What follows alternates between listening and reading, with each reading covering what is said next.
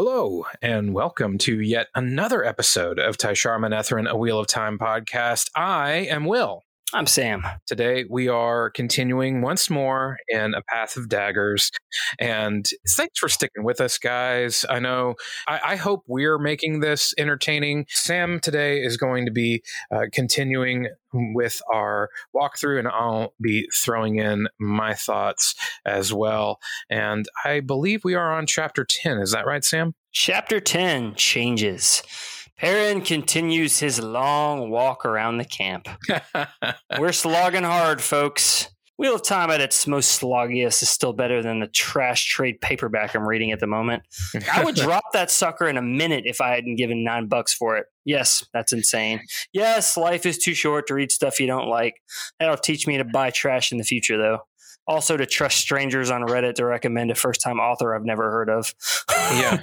Oh, man. Yeah, that is such a risk. There are so many mediocre, not just bad, because sometimes bad is interesting. Yeah, for sure. But if it's just real bad. Yeah, but just mediocre, fantasy That's out there. what I'm reading right now, and it's like, blech. But it's like at some point, you get 3/4 of the way in. It's like, if I drop this, I'm just going to feel bad about it, especially if I've given money for it. If it's just a library book, yeah, sure. But sure, yeah. If I've given money. So all that to say, I'd rather read about Perrin walking around his camp for 100 years than read one more page of tropey garbage. Perrin walks out of the Wise One's tent and sees Masuri, who shot him a look of such frozen malevolence that he sighed. I played bass for Frozen Malevolence. Right? Yeah, I figured they're out of Sweden. Yeah. Right. Then he notices two figures walking up the hill, Gaul and Elias. Hey, he's back. We haven't seen him since Eye of the World, which for us, ironically, was a few weeks ago. Right. Since we went back to talk about that book again without me clinking a cocktail glass full of ice next to the microphone. Yeah. Gaul tells Perrin that Elias sneaked up on him and coughed, to which all the maidens nearby give the Aiel equivalent of a round of applause. Elias asks Perrin if he's given up the axe or if he still hates it. Yep, still hates it. Elias says, some mutual friends in Gildan said Perrin was traveling with this parade. Here you've been running with the Dragon Reborn. Told him they smell a change coming. At this point, I'm as unsure about this as Perrin is. Maybe they mean what the ladies did with the bowl, that, or I've forgotten something that's going to happen soon. Definitely, I don't know. Maybe there's just some like diapers that needed. Yeah, I feel like you gotta take care of that, man. I'm surprised you didn't go there, Sam. With you're the one who's. I went there just a few minutes before we started this podcast. Yeah, you could probably smell the change coming not long ago. That's how he extends bedtime. So that's been happening to me. Gaul says all things change until we wake. The dreams drift on the wind. Okay. But then he reads the room and says, I'll give y'all some time to catch up. Has a little repartee with Sulin about Bane and Sheod, and then clasps arms with Elias and says, my honor is yours, and sets off. After he leaves, Elias says that when he coughed, he thought Gaul would try to kill him, but instead he laughed. Let's go somewhere else. I don't know the sister who's trying to murder that rug, but I don't like taking chances with Aes Sedai. So Perrin says, all right. They set off for Perrin's part of the camp, and Perrin asks why Elias doesn't want to talk to Aes Sedai, but apparently they don't take kindly to warders who run off, especially given the fact that Elias had to kill a few other warders to get away.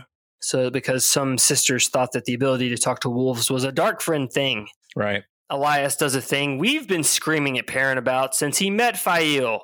He explains how Saldean women work. He says, you got to treat them like leopards, yell at them when they're mad, that kind of thing. That's the reason Perrin's been having so much trouble understanding Fael. He's been trying to withhold his anger from her, and it has hurt her feelings. Perrin doesn't actually believe it, which I'm like, dude. He did. He's like skeptical. Like, you should know that this is true. You should know this in your heart. Yeah, I feel like at this point, I don't know maybe if it were me in Perrin's shoes, it would be like the, drop the coffee cup at the end of The Usual Suspects, the right. No clue gets it moment in Scott Pilgrim. Just like, oh my gosh, it makes so much sense. It's not in the box. It's the band from Antitrust, which is a really deep cut and not a bad movie if you don't. Mind some really dated technology references. In the box, I was just thinking of Seven. That's totally different. Yeah. What's in the box? Did you see Antitrust? Do you remember that movie? I think so. Ryan Phillippe? Maybe not. Maybe It's a good movie. It was like really dated now because of all the technology, but yeah, there's a plot twist moment in there where a character says it's not in the box, it's in the band, and then does a push pull shot, and it's like, oh dang, and the lights come on. Right. But I'm saying it's like if I were Perrin, it would be like, oh my goodness, that makes so much sense now that you've said it. He's like, I don't know about that. I'm going to think about that a little bit. Like, no, dude, come on. Man, geez, you're being too slow. I guess the thing is, and it does say this again in the narrative, that Perrin has just been so ingrained in him as a big muscular guy to not hurt other people, to be quiet and patient and to everything. And so I guess that's where it's coming from, but it is frustrating as all get out. Elias says, I'll stay and help you if you want. So Perrin says, I can always use another friend. And as we will see in the next few books, there's a reason that Elias has been brought back into the narrative by Jordan, and we will get to that. A blue finch's call alerts Perrin to visitors incoming. It's Berelain and Anura with Galen and a woman in a hooded cloak. Elias says Galen can be trouble. Perrin says, say what now? How do you know him? Elias says Galen only knows how to attack. Berelain has the brains between them. In the tent, Berelain announces the visitor. Alejandra, Queen of Gildan, has come to their camp in person. She tells Perrin that Rand has taken the Laurel Crown and Ilian and the Shan-Chan have taken Ibudar. Perrin thinks that he needs to let Rand know about the Shan-Chan, but asks Alejandra for her decision. Will she swear allegiance to Rand? He talks some more, and then she swears fealty directly to Perrin. And his jaw hits the floor along with his wine cup. He says, why? You've heard I'm Taviran, I'm sure. Might want to rethink this in an hour or two. She says Gildan needs protection. She looks and smells afraid. Perrin responds as Fael coaches him under her breath. Under the light, I, Perrin, I, Bara, do accept your pledge, yada yada. Alejandra kisses his hands and he raises her to his feet. Perrin doesn't know what to say, says, now we're done here. I got to go find the prophet. Alejandra says he was last seen in Abila, 40 leagues south of here. Perrin frowns for a second because Balwar had told him that earlier. Fael says, you must have important matters to see to, and chews him out in orderly fashion. Galen follows Perrin out of the tent, but before they can exchange many words, they hear the sound of arguing from the Mayenter tent.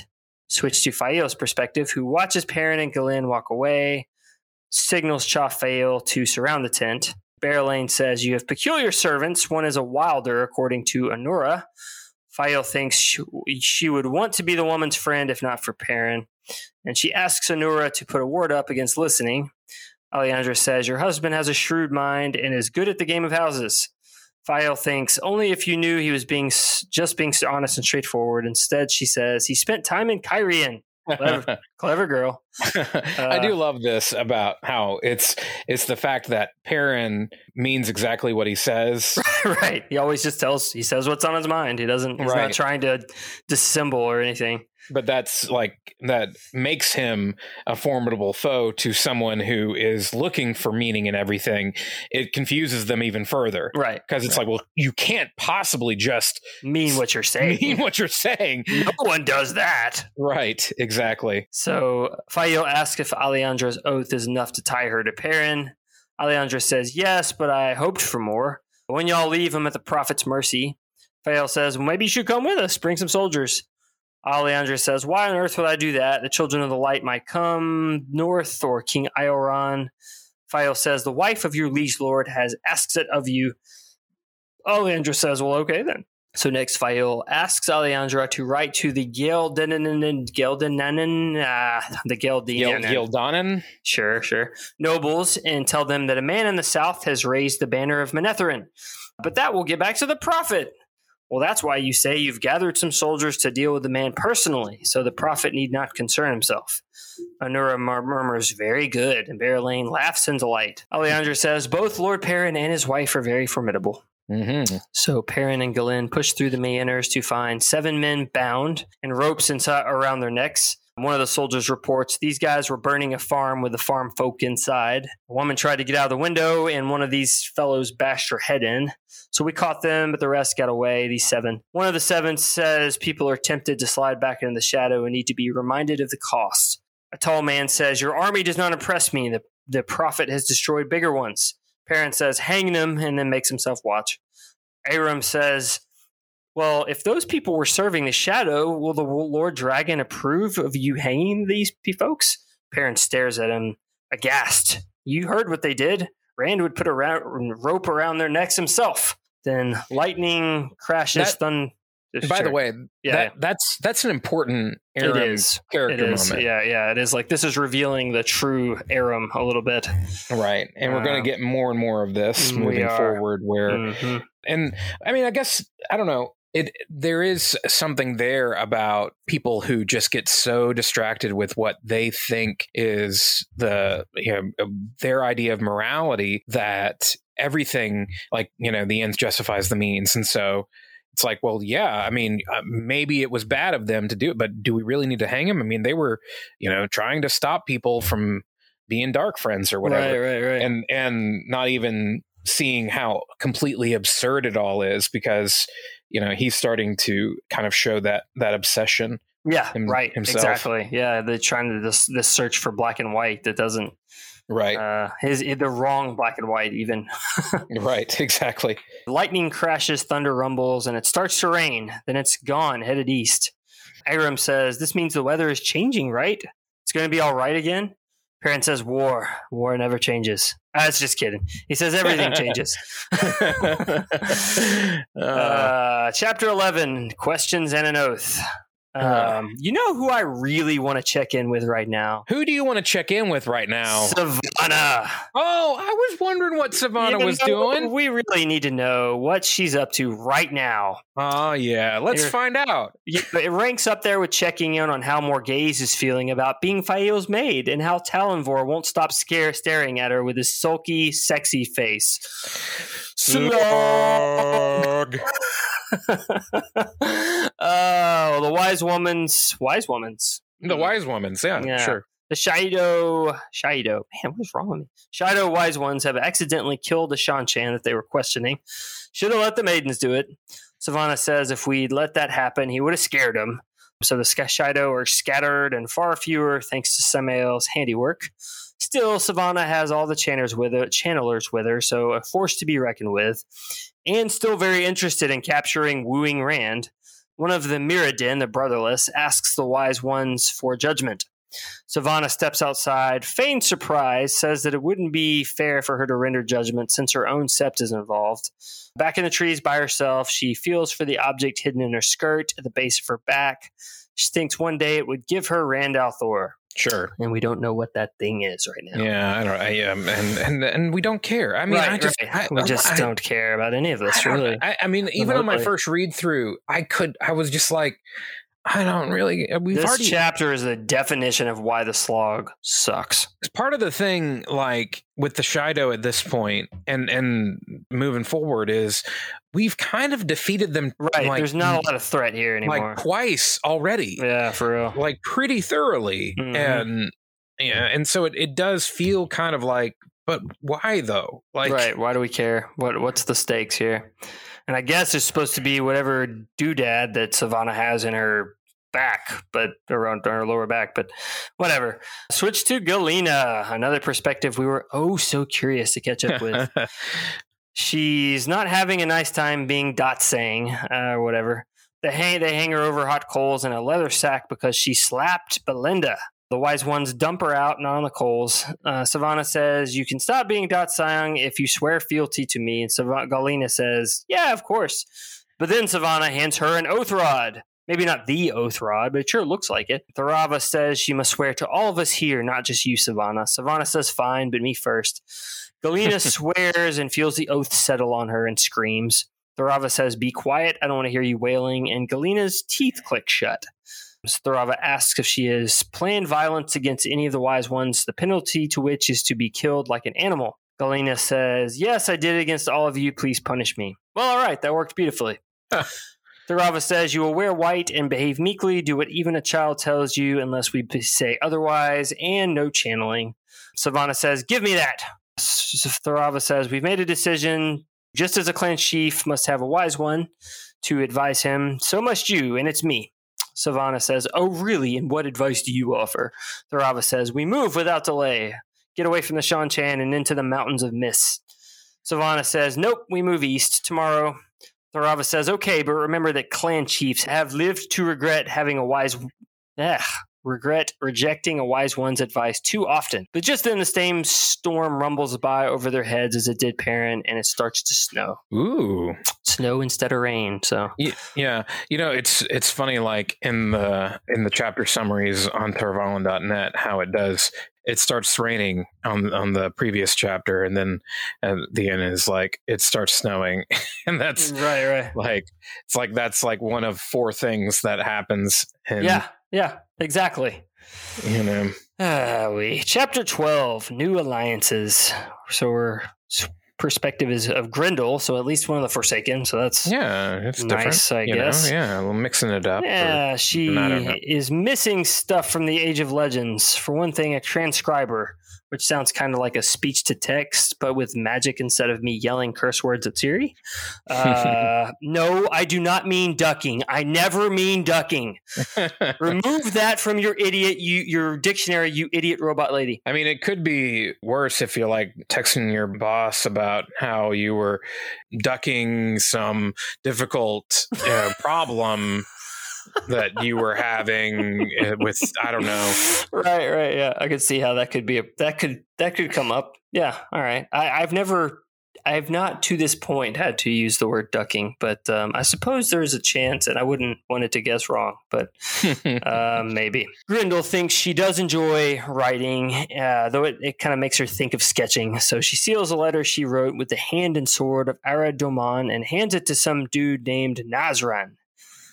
Tells him to take it to Lord Ituralde and says, "Only say what I told you." He says, "I received this from the Lady Tuva, who died of her wounds after telling me a gray man attacked her." Grendel says, "Make sure there is human blood on it." Then she picks up another gold ring, which is an angreal attuned to women she found amongst Samael's possessions.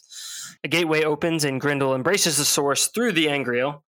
Moghedien walks through, and another woman who she introduces as Sindane. Grendel thinks to herself that the name means last chance.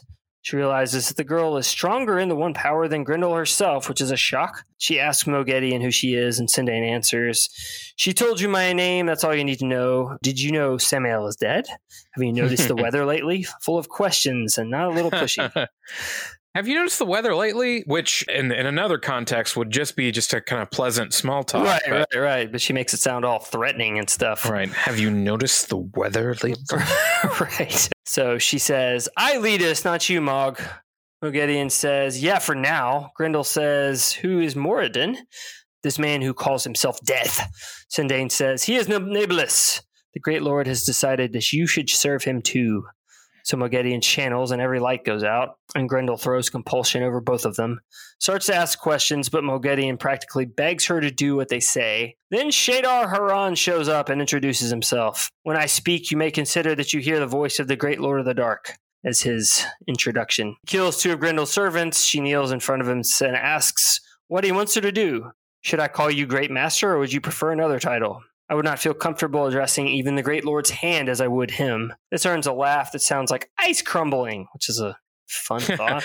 I don't know. I picture the sound of like a pellet ice machine, like just spitting ice out. Yeah, and like that would be such an odd thing to hear as a laugh. Right. Like he throws his head back and it's like, like, dude, you see a doctor, man. Yeah. Might have something going on with your larynx there, buddy. Yeah, for real. Shadar Haran says, "You are braver and wiser than most. Shadar Haran will do as long as you remember who I am." It gives commands, starting with a visit to Moradin. So we switch to Cadsuane in a coach. Oh, yeah, Cadsuane. Yeah. Dagon says the lingering heat was the Dark One's work, so the change must have been done by someone else, which is pretty good logic, I guess. You know? Kumira says, "Show me proof instead of logic. What are we going to do about the sisters held by the Aiel?" Cadsuane says, "They deserve what they get. They made a dog's dinner of things, and if they were in my hands, I might give them to the Aiel myself. Don't worry about them. Focus on what I told you to deal with instead." So the coach goes to the palace. They encounter 3 other Aes Sedai who want to know what Cadsuane's up to, and she doesn't tell them. Lots happening here. And, oh man, there's so much of this. It's like something's could happen, Right. but it's not gonna. But it's not gonna. Yep, exactly. Cadsuane asks the serving lady to bring Alana to her. Alana is immediately petulant and defensive, says, I've told you everything, and even if I hadn't, I might not. He's mine. Cadsuane says, I've kept your crimes to myself, but if you think that means I won't core you like a cabbage, think again. Ouch. Yucky. Alana embraces the source, and Cadsuane doesn't, which I guess is a bit of a power move. Right. She says, if you wish to be truly foolish, keep up, but I'm running out of patience. Alana gives up and says, he leaps about traveling all over the place. He was injured and then not. He's in the south, maybe Ilion or maybe even Tyr. He's full of rage, pain, and suspicion. Cadsuane says, you will tell me everything. Alana says, in my place, you would have done the same, which could be true. Yeah. Cerulea shows up and gestures for Alana, who stalks out of the room. Karuna tries to ask some questions, but Cerulea orders her out too. Cadsuane asks if he really thinks Karuna will learn the Wise One's way of weaving saidar, which is admittedly quite different. They don't do the hand motions, which is kind of interesting. That I do hope that the TV show does something with this. Just kind of that it makes me think of the Magician's show. We've probably talked about this before. I love those books. The Magicians is so good. TV show on Sci-Fi is utter garbage. I don't know if it was ever going to be a good show. I mean, Sci-Fi aside, it's I don't know if it's a good source material. But anyway, the hand motions they do in that show when they're doing magic are so hokey. Yeah. And I definitely hope that's something that we avoid here. Well, it goes to show you that you look at people doing hand motions for magic and movies and TV show, and you kind of take it for granted, like, oh yeah, you just wave your hands around, right, or whatever, and then you hear like, oh, they had a choreographer for Elizabeth Olsen and Benedict Cumberbatch, right, yeah, that like had studied specific forms of dancing involving your fingers and different things like that to get those movements, and you're like, that seems like overkill. But then you see something where it's like done no poorly. thought is put into it, and then you realize, oh, actually there's a reason why they did that. Yeah. Right. But though watching any of them do that without the CG is really funny. Yeah, it is. Yeah, it very much is. I think I remember one thing where Elizabeth Olsen talked about how she didn't even have a stunt double during Age of Ultron because she was never doing anything that required. Oh, sure. She was all standing there and like waving her arms around. Waving her hands around. And so I think she may have had one in other movies, but I guess in WandaVision she flies around some and stuff. So yeah, but I think that's really her every time. I guess she get up on the wires and stuff. And they did the making of bit, and it looked like that. Yeah, they had her on wires. The nice times that they did that, but right. Anyway, yeah, that's something I've thought a lot about with this is, how they will portray weaving, right? Because there's definitely some description of it, but they certainly have flexibility to do it the way they want to do it. And it seems like it's a personal thing from one Aes Sedai to another. Yeah, they kind of talk about how at one point they do talk about how the hand motions aren't strictly necessary, right? But most Aes Sedai do make kind of hand motions, and they're saying, for example, if you're going to throw a fireball, it makes sense to make a throwing motion, but that it's not actually necessary to do the weave. And so, I'm kind of hoping that it will be a little bit like what you see with Doctor Strange, Scarlet Witch, where you'll be able to see them actually weaving something with their hands. Yeah, for sure. Some people may disagree. I saw something on some Wheel of Time forum where somebody said, I hope they don't do the cheesy hand movements that, or whatever. And I was like, oh, come on, man. I mean, like, I hope they don't do cheesy hand movements. Right. I hope they do cool hand movements, just like Scarlet Witch. I mean, right. Exactly. Yeah. And they make an interesting note here. Cadsuane says that relearning the same weave a different way is really hard, which kind of makes sense if you've done the hand motions your own way before. That's why Wilders apparently have trouble sometimes, is they can't learn the Aes Sedai approved way of doing things as well. Right. You've already learned your own way. Cerulea says Alana is hard because we can't punish her without harming the Karakarn. Cat Swain's like, no, that's not true. If you kill her, he will die, but otherwise he'll just be aware of what's happening and not feel it. And as far away as he is, it'll be vague at that. Cerelia says that Rand suspects everything. Cat Swain asks if Cerelia thinks a man must be strong or hard. Cerelia smiles slightly and says, men see the two as the same, but strong endures, hard shatters. Cat Swain says that he confuses the two and he's forgotten how to laugh, and there are no tears in him. He must learn that even the dragon reborn is flesh. Cerelia says that we have similar goals. So Cerelia embraces the source, and though she is weak in the power, she knows the flows and teaches Cat Swain how to weave a gateway. Cat Swain says, I have nothing to give that can compare, so Cerelia offers her a water oath. We are bound to teach Rand al'Thor laughter and tears.